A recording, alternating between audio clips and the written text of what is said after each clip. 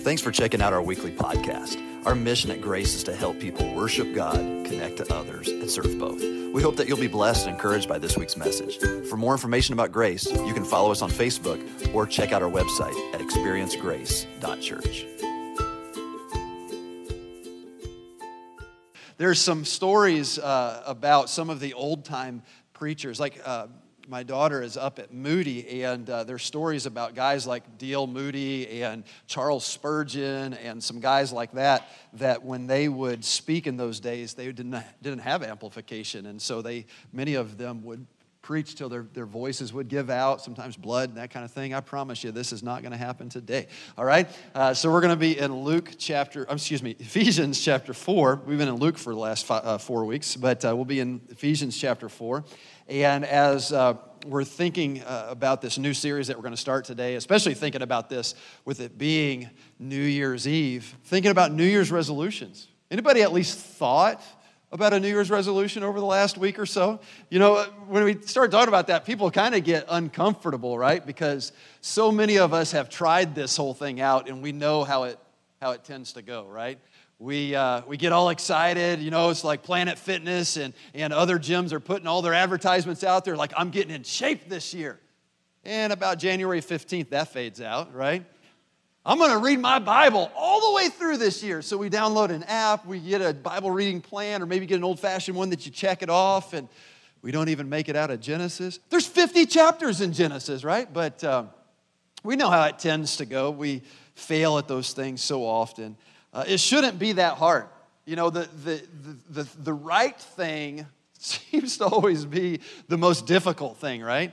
And the easiest thing usually is the worst thing for us. I mean, when you think about exercising, it's hard. When you think about what we've eaten over the last week, how many of you guys would say that you have consumed a lot of terrible things in the last week or so, yeah? At the end of each day, this last week, I would look at my wife and go, I'm so tired. And she'd say, I wonder why. You know, after consuming all that sugar and all those carbs and everything else, right?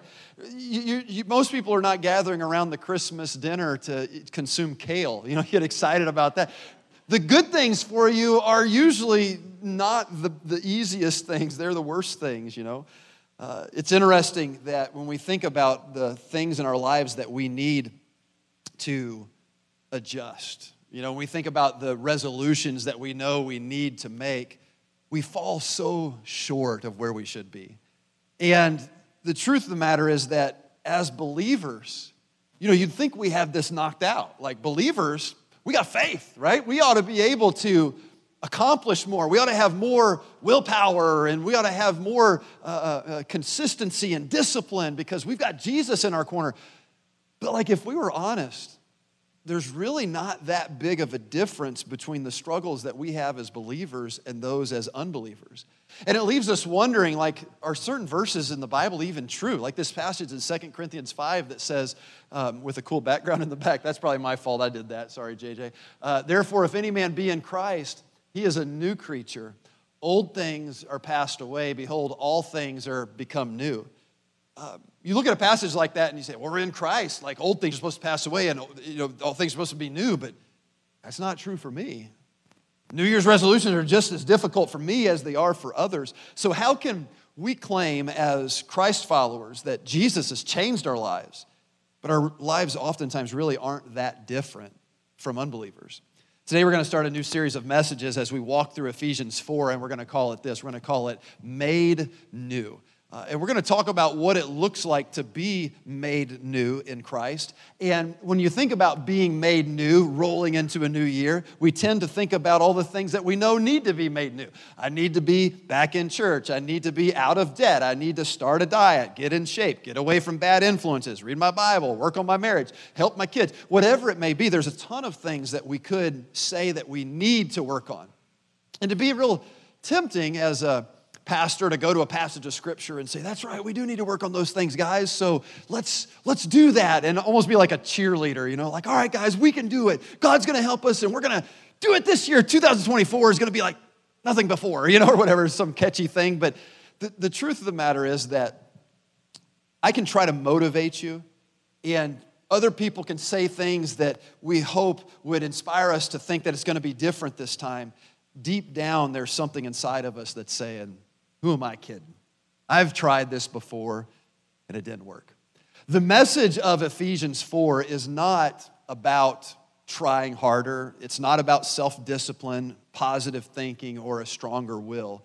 Being made new in Ephesians 4 is really not about us at all. It's not about our power, but it is about God and it's about His power. Because the things that need to be made new in our lives, when we look at those, the things that we are able to change in our own power are explainable. You can look at it and go, the reason I was able to do that was because I, boom, boom, boom, or because they, boom, boom, boom. But the things that God does are unexplainable. They are supernatural. And the changes that God wants to make in our lives are the things that we cannot will to happen. When you look at this picture that we use for Made New, there's a picture of a butterfly there. Let's see how many of you guys did well in science. What was that butterfly before it was a butterfly? A worm? Close. You need to work on that one, Alan.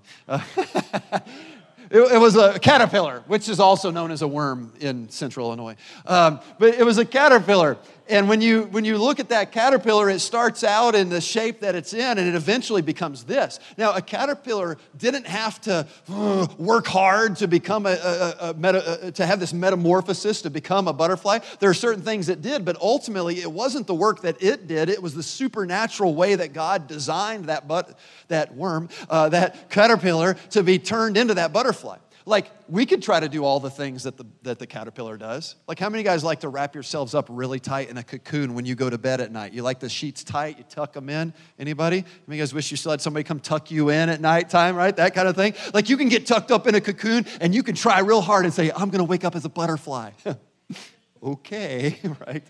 It sounds foolish to even use that as an illustration, but how true is that with the metamorphosis that takes place between a caterpillar and a butterfly?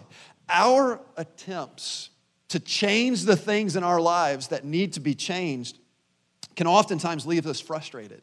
It can oftentimes lead to failure and disappointment, but God's way leads to a new us. It makes us new. So when we come to Ephesians 4, we're going to look at this passage and see how we can be made new. But it's important, just like any other passage of Scripture, to make sure that we study the passage in its context. So since we're picking up in chapter 4, there's 3 other chapters that we need to talk about. And we're not going to walk through all of that. I would encourage you to read that on your own and be reading Ephesians 4 over these next few weeks and follow along with us in this.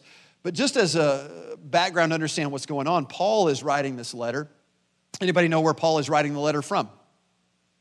Not Starbucks. Some of you were thinking that. He wasn't sitting in Starbucks. Where was he sitting? He was sitting in prison. Yeah, he was in jail, right? And he's in jail. He's writing this letter, and he's writing it to this group of people that lived in the city of Ephesus.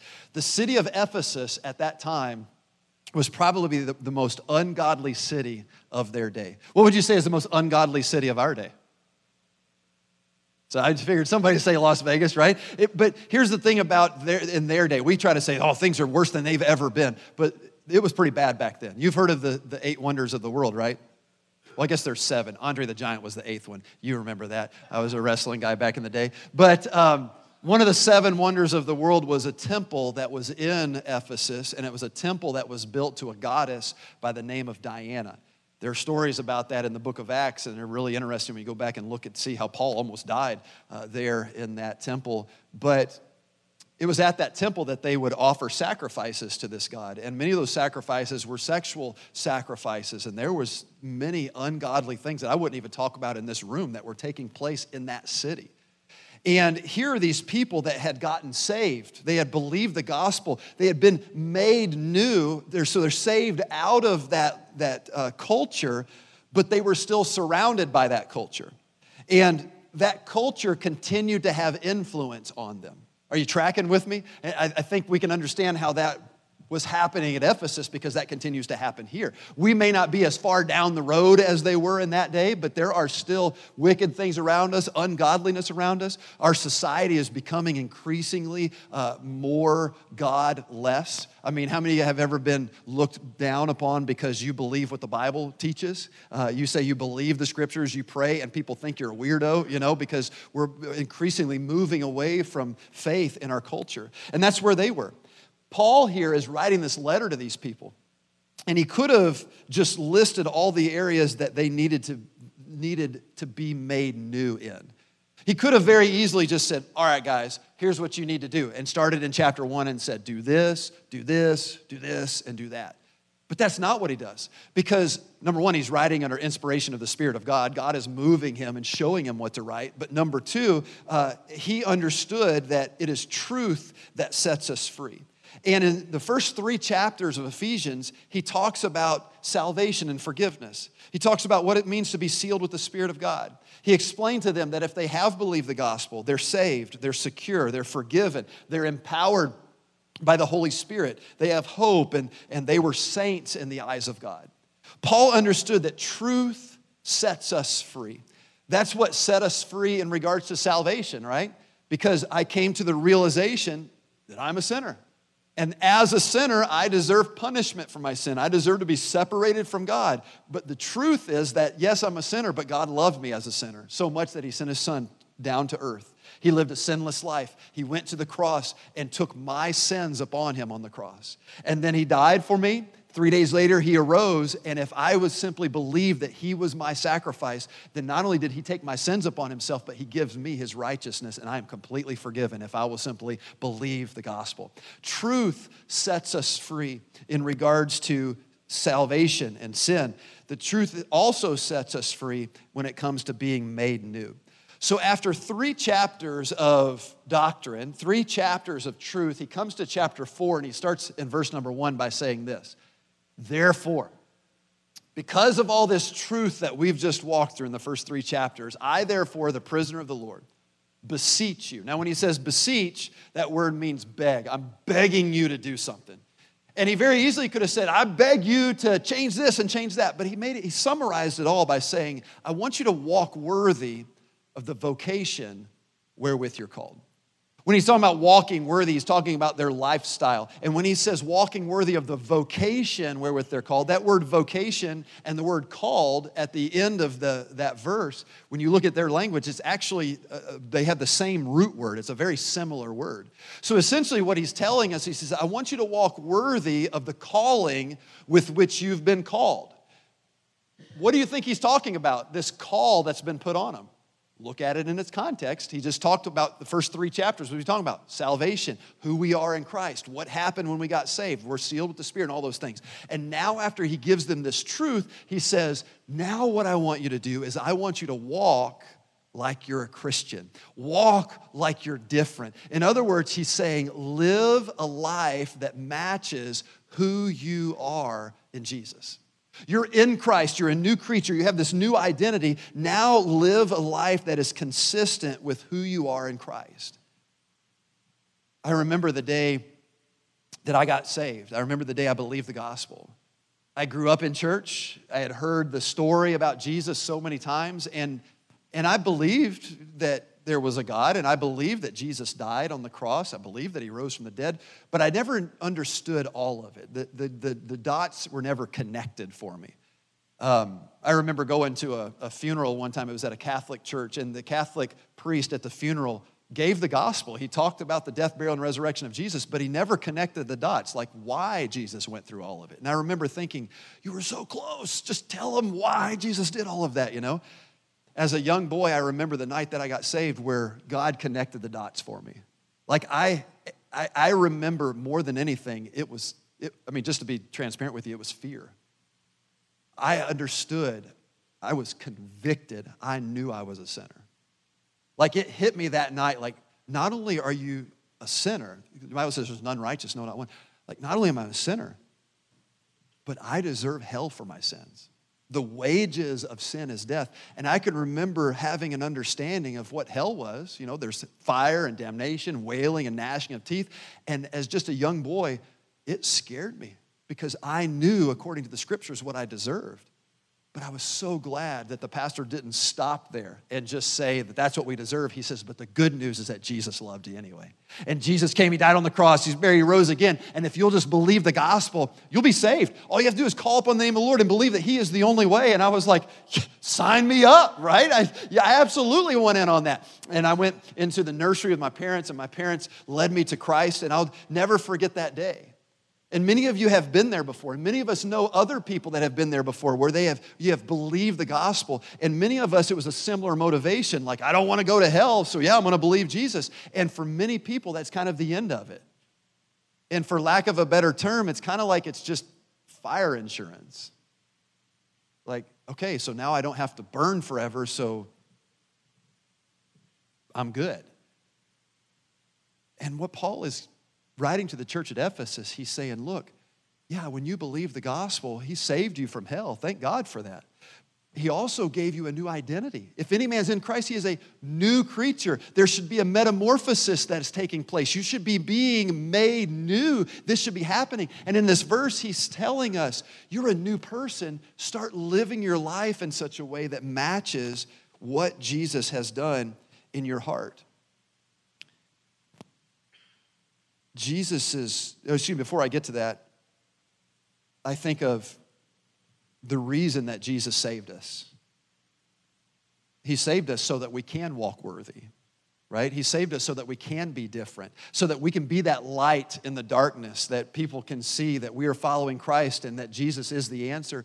There's an intention there. It's kind of like with Christmas. It was about 10 years ago or so, my father-in-law, Frank, Misty's dad, told us that he wasn't going to buy the kids presents anymore. And we were like, dude, come on, seriously, what are we supposed to do? If you're not buying them presents, it means we have to buy them more, you know? And so he said, no, I'm not going to stop buying them presents. He said, I'd rather give them experiences. And I said, tell me more. And so he said, we're not going to buy them gifts. We're going to start just giving you cash. And I was like, sign me up, right? I'm going to just give them cash, and you can use that cash to go on a trip with them every year. And so he would give us enough money that for quite a few years, because our kids were homeschooled, we'd wait till all your other kids were in school, and then we'd go up to the water parks in Wisconsin Dells, the indoor water parks in the wintertime. And we spent time at the Kalahari and the wilderness, and all the cool places up there, and had a great time. And it was all on Grandpa's dime. Sign me up for that. I love it. It was exciting. We had some great memories. But when I think about him giving us that gift, he was so looking forward to the kids being able to experience that. He looked forward to getting the pictures that we'd send to him, like, hey, you made this possible, and you got Andrew playing the fool, on the water slide or something, just having a good time. But what if I would have told Frank, like, hey, Frank, I know you wanted us to do something with that money, but we had some bills to pay, so I just went ahead and paid some bills with that. Anybody ever paid their bills with Christmas gifts? Yeah, there have been times where we've had to do that too. But let's say I took Frank's money. I said, Frank, we just decided we were gonna pay bills with that. Or I needed some new tools, so I bought some new tools with it. Do you think Frank might be a little upset? Would you be a little upset? Yeah, absolutely, because that wasn't the intention of it. And that's kind of what we see taking place in this turn from chapters 1 through 3 to chapters 4. He's like, look, here's what needs to happen. The reason I saved you was so that your life would be different. The reason I've changed you is so that you would be changed. The reason I made you new is so that you could be made new, right? And so he's pointing out to us here that the way this happens is the same way that we got saved. And many believers miss this. After entering into a relationship with Jesus through grace, we tend to revert to a works mentality in our attempt to live out this new life. One person put it this way. They said, his grace is not only the basis for our salvation, but also the basis for our transformation. And that's why I want to preface this as we begin to jump into what it looks like to be made new. It's going to be the same way that we got saved. It's doing it by grace through faith, believing that Jesus is the one that's going to change my heart, change my life, and ultimately, he's going to live his life through me. Now, that sounds like spiritualese. It sounds like religious preacher talk when we talk about Jesus living his life through us and making us new, being conformed to the image of Christ. But it's more than just that. As a matter of fact, he gives an explanation of what it looks like to walk worthy of the calling wherewith we've been called. He gives us an explanation of what it looks like to walk by faith. And it's not by giving us a list of things to do. It's not by giving us activities, but rather being made new starts in our relationships. Being made new starts in our relationships. And that's what we're going to see in verse number 2. True change in the life of a believer starts with how we treat others. The way we speak about others, the way we interact with others, the way we think about others. Others in public, others in private, even in our own homes. It takes faith for us to do what God is going to ask us to do in this passage. And if we will believe that God will do a supernatural work as we follow him in this, we will allow him to begin to work through us, specifically in relationships, but even more specifically in difficult relationships. How many of you guys have a relationship in your life that you would consider difficult? It might be someone at home, it might be a kid, it might be a parent, it might be a neighbor, it might be a coworker, it might be a fellow church member, it might be anywhere. It might be someone that you're driving next to. Anybody ever have a bad relationship with someone you're driving next to? Anybody ever, when you're driving, you're ever always surrounded by stupid people? Anyone ever feel that way? Yeah. So when we look at being made new, we look at walking worthy of this calling that's been put on us, living a life that's consistent with who we are in Christ. What does that look like? He tells us in verse number 2.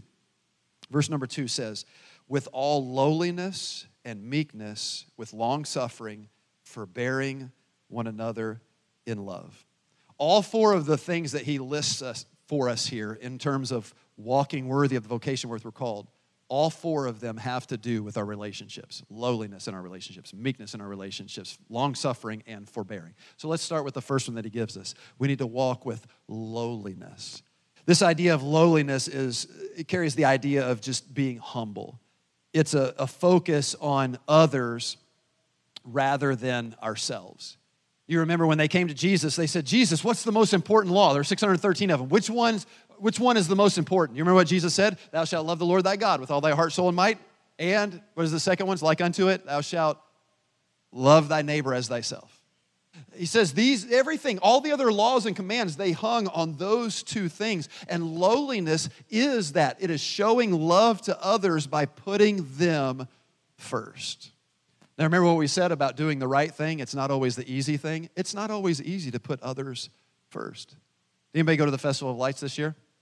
If you went to the Festival of Lights, you know Springfield Road can get a little bit backed up. We went on a night where it wasn't backed up, and we got right in, but there was a line of cars there, and there's just that one little shack where you have to pay, but they line everybody up in two rows. You remember what I'm talking about? So we're in the church van because I had a whole load of family with us, and we're in the right lane, and as we were getting closer, when two lanes come down to one, in case you weren't paying attention in driver's ed, that's called merging. Anyone familiar with the concept? Typically, the way it works is one car goes, then the next car goes. One car goes, and then the next car goes. You ever seen how that works? If you get real professional, they call it the zipper, right?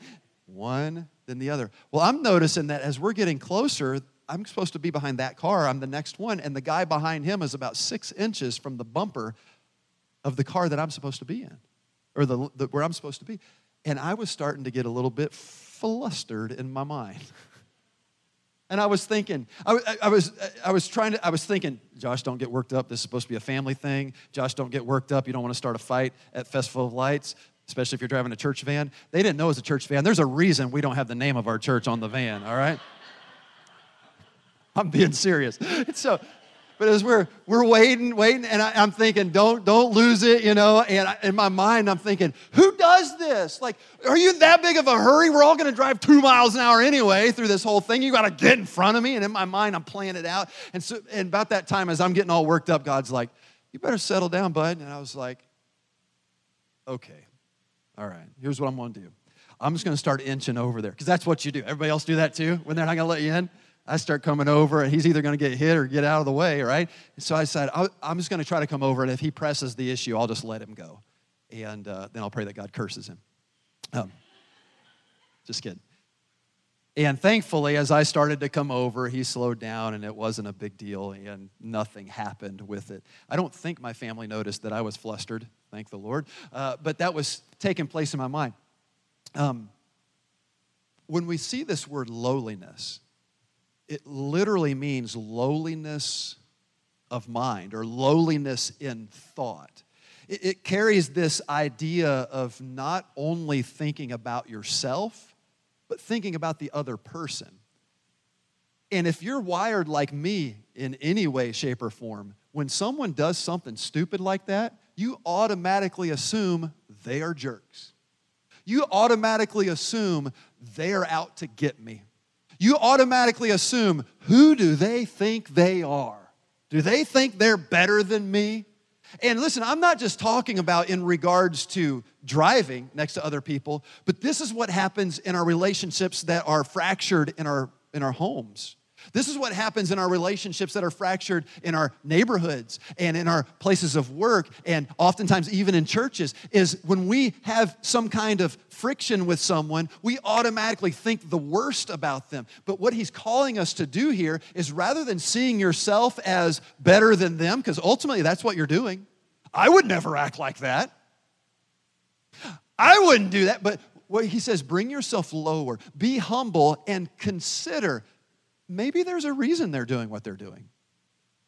I don't think this one's live, so I can say it on camera. There was a lady that came to our church for a number of years, and my mom told me later, she said, I couldn't stand that woman.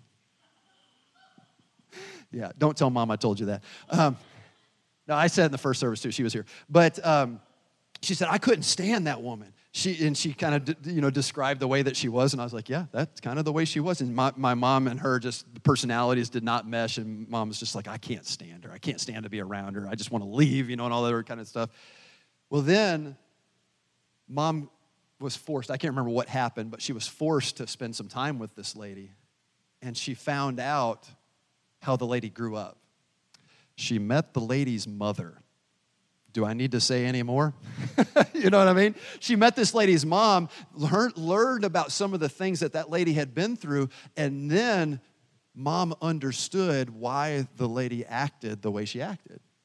And Mom would tell you even now that she's one of my closer friends. I enjoy being around this lady. She doesn't attend our church anymore, but she said, I enjoy being around her. And the only difference was there was some lowliness there. She considered the other person. Isn't that what the Bible says? Look not upon your own things, but every man also on the things of others. That's what lowliness is. Rather than assuming the worst, we give others the benefit of the doubt. You see, humility has little to do with your feelings, and it has a lot to do with your focus.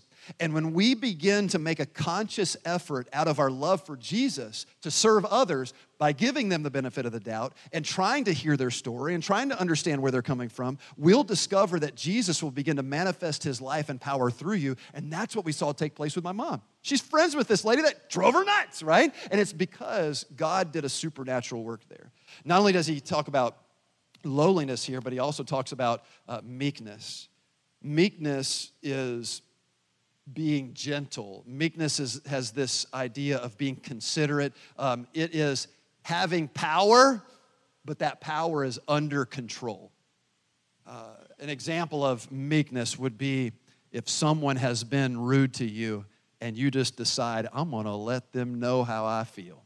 And you take your phone out and your thumbs burn up the front of your phone. Anyone ever done that before? And you type up a text, or maybe it's not a text, maybe it's an email, and you're typing it up, and you're like, I'm going to tell them everything that I've been thinking, and I'm going to get it. And then you're about to hit the send button, and the Holy Spirit says, hold on. And you're like, all right, fine. Delete. Has anyone ever done that before? That's meekness. Meekness is when you see someone that you know has been mean to you, and you're like, now's my chance. I'm going to give them a piece of my mind. And you go over there, and instead of giving them a piece of your mind, you show them civility. You show them love. You show them kindness. It's the exact opposite of what we want to do. But whenever we begin to do what we know is right, the Holy Spirit of God begins to do a supernatural work. Because here's the thing, guys. That which comes natural is not supernatural. And if it's natural for us to blow people up and assume the worst about others, and if it's natural for us to just always walk around like an angry elf, listen, you're going to get what comes with that. But when we begin to exercise faith and show this meekness, that's when we begin to see God do these supernatural things. Here's a supernatural thought. Jesus says to bless those that persecute you and pray for those that despitefully use you. Instead of telling them off, why not pray for them? Why not bless them? Why not step back into that lowliness of mind that he was talking about there and say, maybe there's a reason they're acting this way. Maybe there's something in their lives that I don't know about that's weighing heavy on them. Maybe they had some bad news, or maybe they had someone mistreat them, or maybe this is going on. I'm going to recognize I don't know what they need, but I know God knows what they need.